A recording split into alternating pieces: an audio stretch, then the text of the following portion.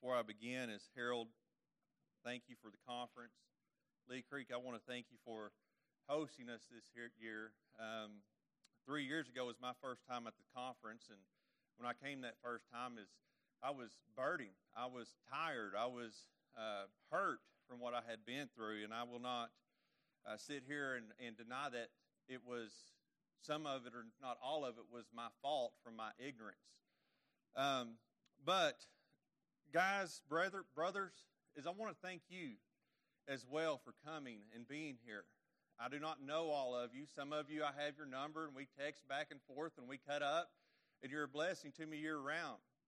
The others that are sitting in here, I do not know you as well as I know the others. I do not have your number, do not talk to you, but I want you to know by you taking time away from your ministry and your life and coming here through this weekend, it does me great good. It benefits me. And so, brothers, thank you for being here this weekend.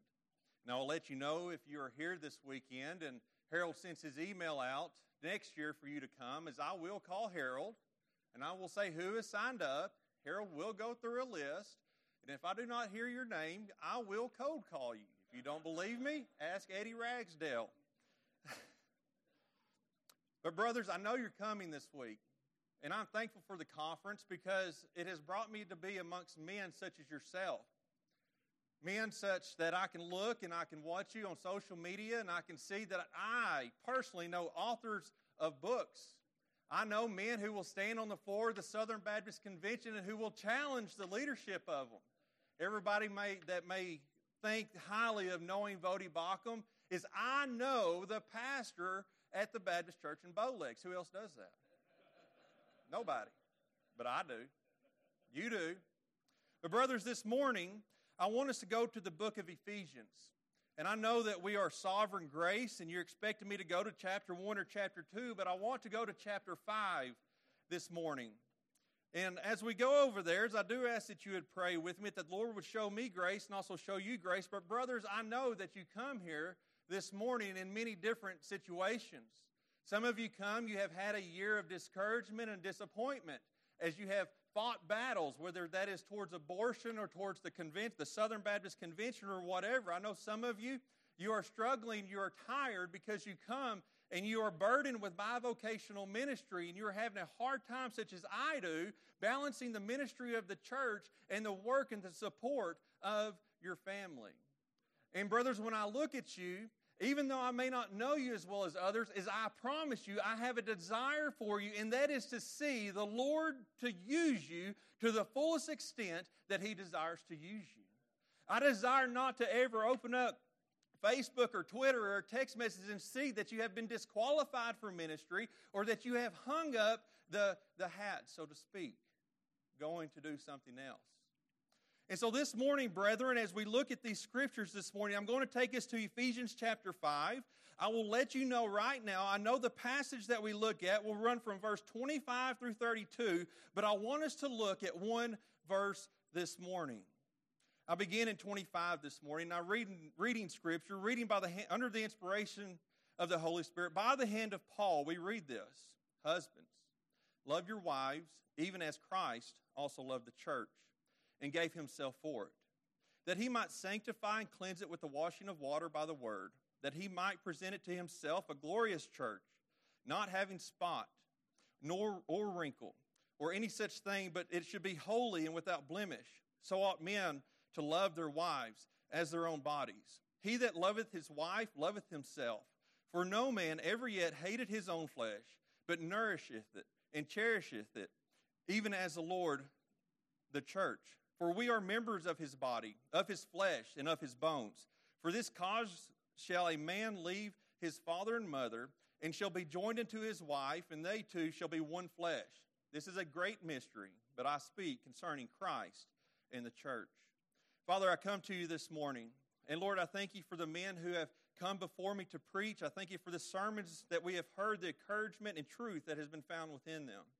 Dear Lord, as you have seen fit now for me to stand behind this pulpit, Father, I ask that you would show us grace once again. Lord, I ask that your hearers, that you would edify us by the preaching of your word, that you would have your will this morning. Father, I ask that you would show me grace and use me, Lord, as your preacher. Father, to use me as nothing, let me to be nothing other than your mouthpiece. Lord, we thank you so much for the glorious salvation which you have bestowed upon us through your Son, Christ. And we ask all of these things in his name. Amen. Now, brothers, I read the text in its entirety, what I believe to be the block of text, so to speak. But this morning, I want us to look at one verse, and I want us to ponder and think upon one verse that I have read. And that verse I want us to take ourselves to is verse 25. You say, well, Michael, this has nothing to do with pastoral ministry. It is not Paul writing to Timothy telling him how to lead a church. Oh, but brothers, I beg to differ. This has everything to do with pastoral ministry. You see, when we look at this in light of the crowd that I am preaching to, is I am preaching to converted men, to men who the majority of us are husbands. And beloved, before we were pastors, is we were husbands. I know some of you men in here may be called to preach. You have not been yet blessed by the Lord with a husband, but I do believe that time will come unless you are gifted such as Paul. But I do not know very men who are gifted such as Paul, for I love being married to my wife. But in verse 25, we begin by looking at verse 25. And the first word we see within this verse is husbands. And now, beloved, let us ponder upon this term for a second. Because I do not believe we need to ponder long, because we're not the Southern Baptist Convention. We do not need a committee to know what a husband is.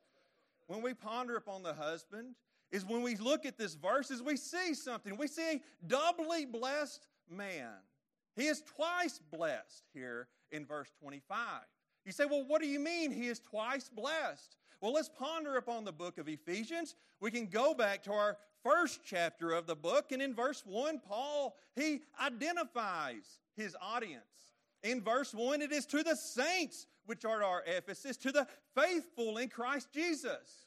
Beloved, in verse 25 of 5, these men are first blessed as they have been bestowed salvation by the Father through the Son, reconciled to Him by the work of Christ alone.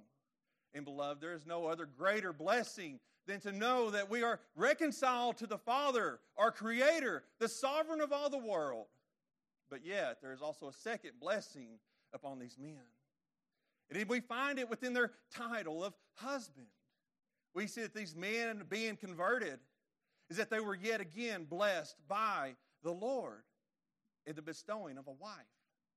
We can look at scriptures. We can go to the book of Proverbs and we can look through there and we can see that scripture tells us that a prudent wife is from the Lord.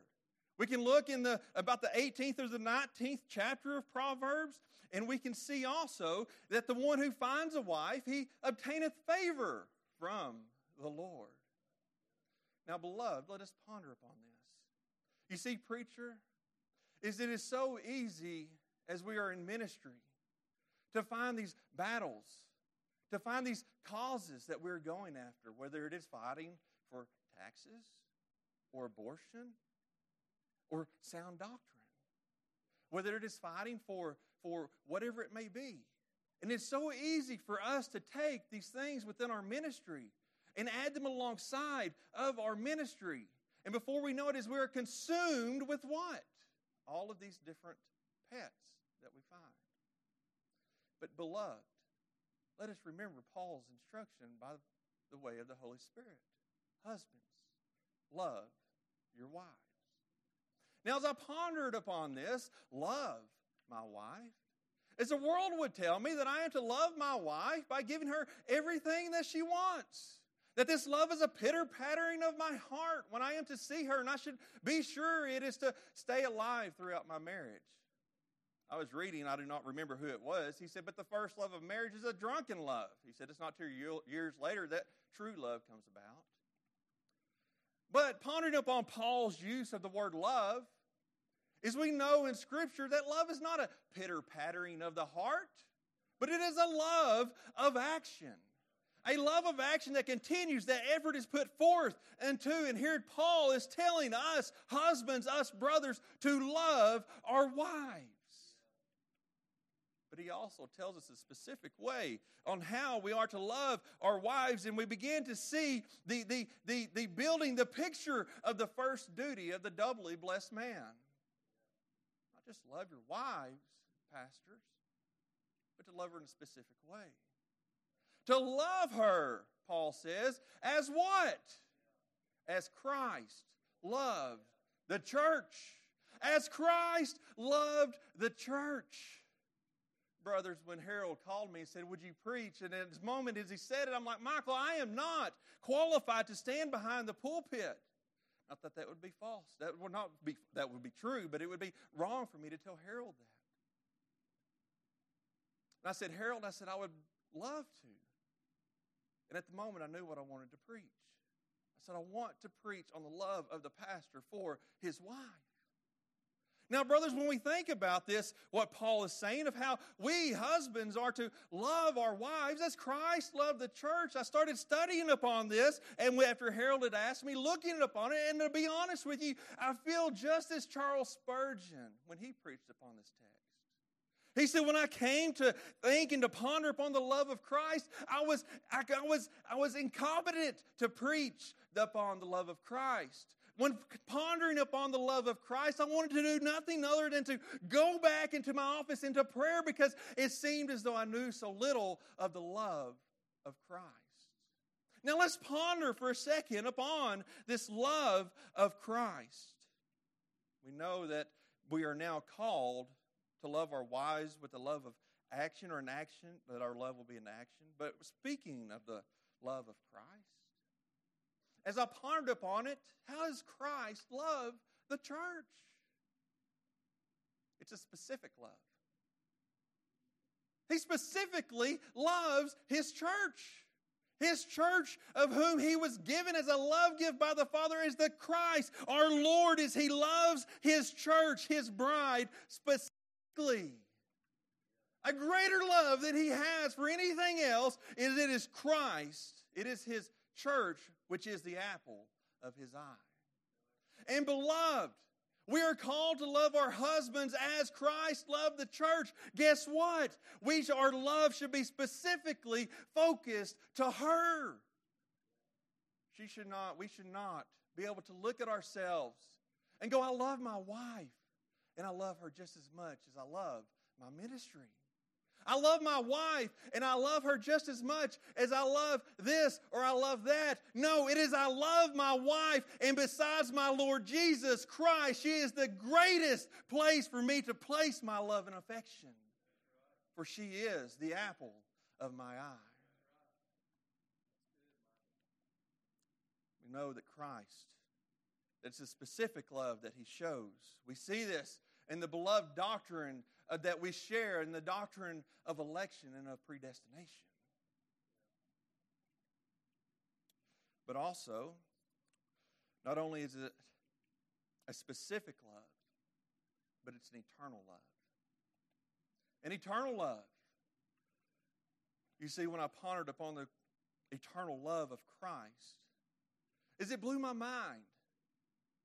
How could the Holy Son of God love me eternally? How could He do this? A former whoremonger amongst other things, but yet He loves me.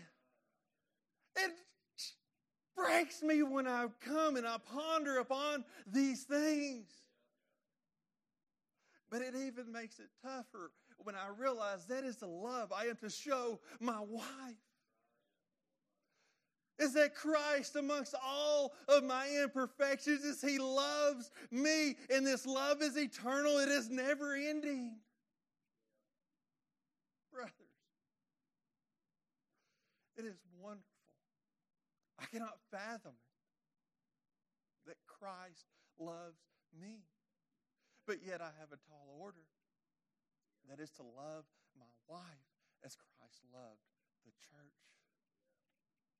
You see, brethren, the one thing that our country, that our churches need to see is that divorce is not an option. I am brokenhearted to hear of pastors whose marriages end in this. Because as Paul lays out in this 5th chapter in verse 32, is this marriage, this covenant between the husband and a wife is a picture of Christ and His bride. Will I fulfill it perfectly? Will you, brethren? No. But yet, the churches that we pastor need to be able to look at. It's just as Brother Wade preached last night. We're an example. Our churches need to look at us, brethren, in our marriages and see how we love our wives and see a visible picture of how Christ loves His church.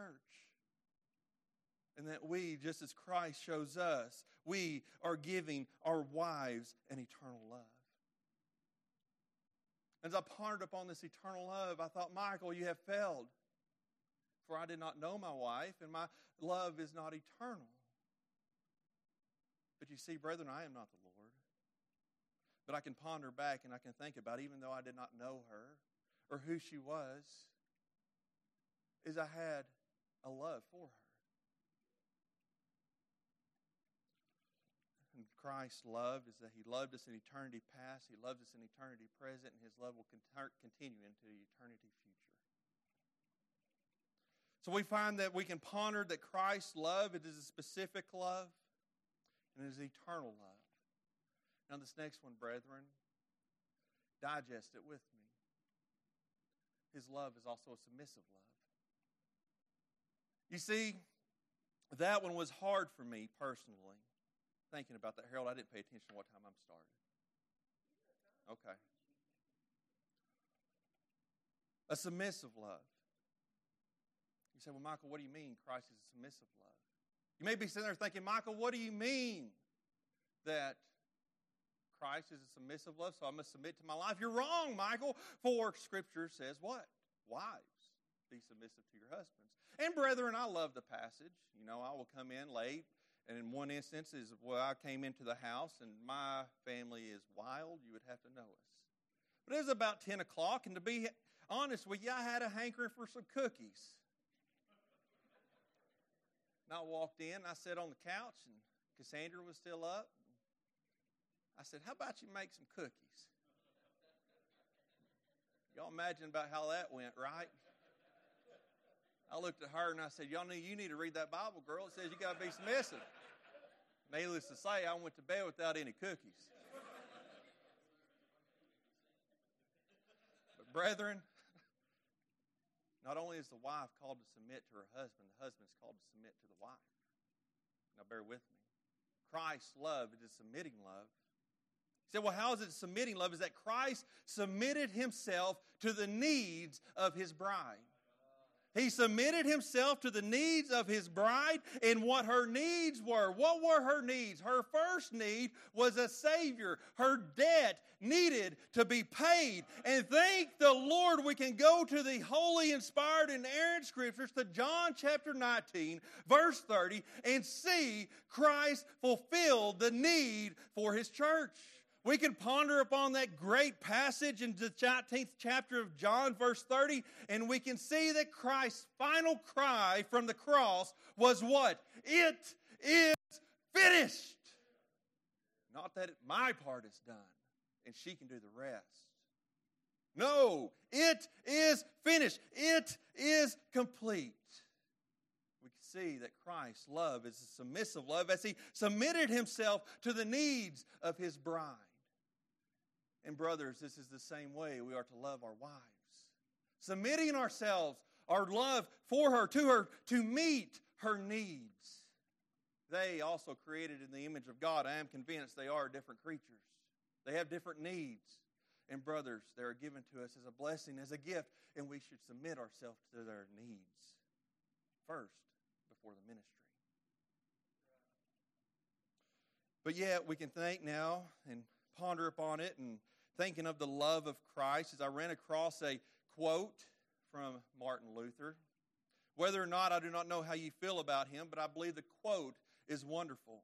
The Christian, Luther says, is supposed to love his neighbor, and since his wife is his nearest neighbor, she should be his deepest love. Great quote by Luther, no matter how you feel about him. But yet we see here in verse 25, husbands, we see the first command to these doubly blessed men, and that is love your wives, even as Christ also loved the church. But Paul doesn't end there. And what? What we call at Bloomer a box word in our inductive study on Wednesday nights, we find it there. And gave himself for it. Looking at this, we can see in this text that Paul uses Christ's love, but also Christ's sacrifice here within this text. The second command to the blessed man is to sacrifice himself for his wife, to his wife. Paul using the picture of Christ or Christ as an example, is we can also see that Christ literally did this for his church. You don't know much about me. Some of you do, some of you don't, but Neil knows. I spent about 10 years with the city of North Little Rock as a full-time firefighter. I spent my 10 years there, I spent the greatest majority on the busiest pumper companies in the city. When I left there to go into full-time ministry, I was at Engine 6, and at the time, I don't know what they're making now, we made about 2,400 runs a year. But when we go back to John 19:30, and this is what I tell you, I hope you've pondered on this. If not, I hope you're edified by it, is we see Christ's final cry from the cross. It is finished. Then if we were to flip over, and I will not, I'm going to quote it, is we see something else that under the inspiration of the Holy Spirit that John pens there. Upon crying, it is finished, as we read, and then he bowed his head. And then Christ upon the tree, he makes his seventh and final cry. He bows his head, and then what does Scripture say that he does? And he gives up the ghost. And he gives up the ghost. Dear friends, as I love bringing this up to the saints at Bloomer, the life of Christ was not stolen by the hands of the Jews or the Roman guards. The life of Christ was given by himself. When we look at that and we see that Christ is given the ghost, is we see Christ dismissing his spirit from his body. That is something that you or I cannot do. That is only something that one has ever been able to do, and that is Jesus Christ because of his sinless perfection. You see, I have seen people pass away before my very eyes, just as you, pastors. None of them gave up their ghost. The ghost just leaves the body.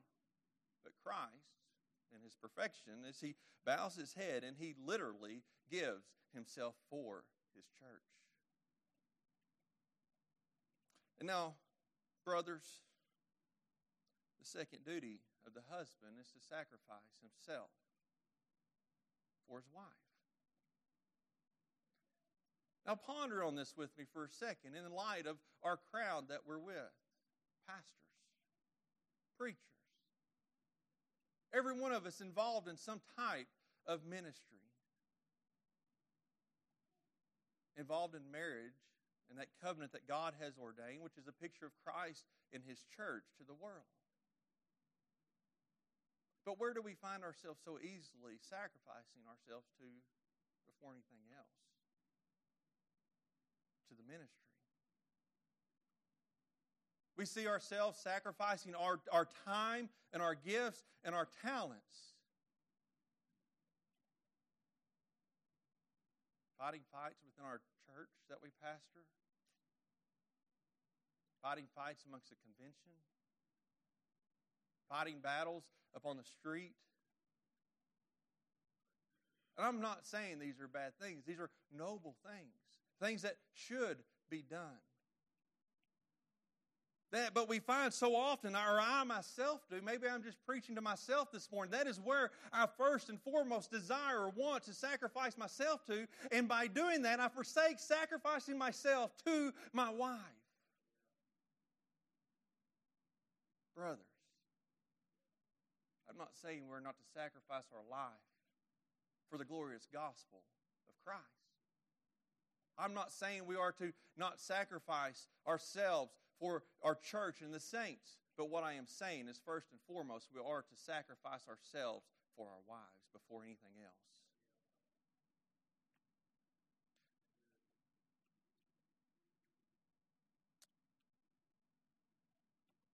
The pastor, and this lays heavy upon me. You see, I'm the grandson of a pastor. He preached all of my life. But I can speak to my aunt and to my mother and listen to them to talk about their time. And to be honest with you, is they have a little bit of anger towards ministry. Because they will tell you, and I will tell him this to my face, or to his face, but my grandfather took his family and laid them upon the proverbial altar of the church and sacrificed them there. Pastor, looking at this text, as we see that we are to sacrifice ourselves for our wives, not sacrifice our wives.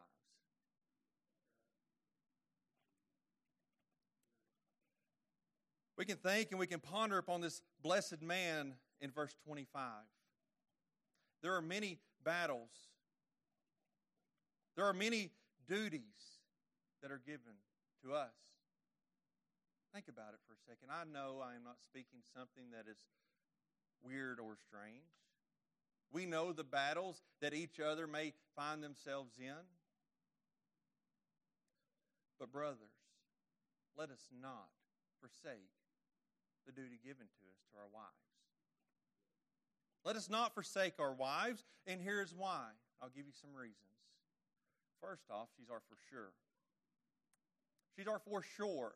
I don't know if you've ever heard that term before, but so often, and I spent some time in youth ministry and also pastoring, as I would look upon somebody in the church or somebody who is teaching, I'll go, that person's going to be a for sure.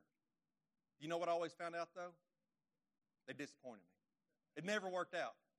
And I would put all my time and effort into this person because I thought out of ignorance that they would be my for sure. But no, I got the student for 2 hours a week or the time whenever the adult will allow me. But guess what? My wife is stuck with me 24/7. If there is any person I come in contact with who will be a for sure, it is my wife. And brothers, it is the same with you. If you have a fruit from your ministry that will surely be produced, you will see it in your wife. She's our for sure. But also, beloved, is let us to love our wives here as we see in verse 25 for the sake of our churches. For the sake of our churches. We can look around. I do not care if you're Independent Baptist, Missionary Baptist, BMA, ABA, which would be Missionary Baptist, they kind of rhyme, SBC, whatever, Reformed Baptist, is I can tell you one thing all of these have in common in the local church. It seems as that those who attend her, or these, is they have a misunderstanding, or what they need to see is what biblical marriage looks like. And brothers, that is the greatest need for, I believe, saints today that sit within our churches, is to see what biblical marriage looks like. And if there's any place they should see that, is they should be able to look to us, their pastors, their shepherds, and see that is how it is supposed to be. That is what I am striving for. I am to love her as Christ loved the church. That is what they need. And to be honest with you, brothers, I will make this statement and you can question it. But if I am to stand before my people and preach upon the love of Christ, yet they can look at me and look at my wife and see that I do not love her as Christ loved the church, or they can look and see that I am not sacrificing myself for her, is my preaching is in vain. I may speak about the love of Christ. I may speak about the sacrifice of Christ, but if it does not manifest itself into visible fruits that can be seen in what I do towards my wife, my preaching is in vain.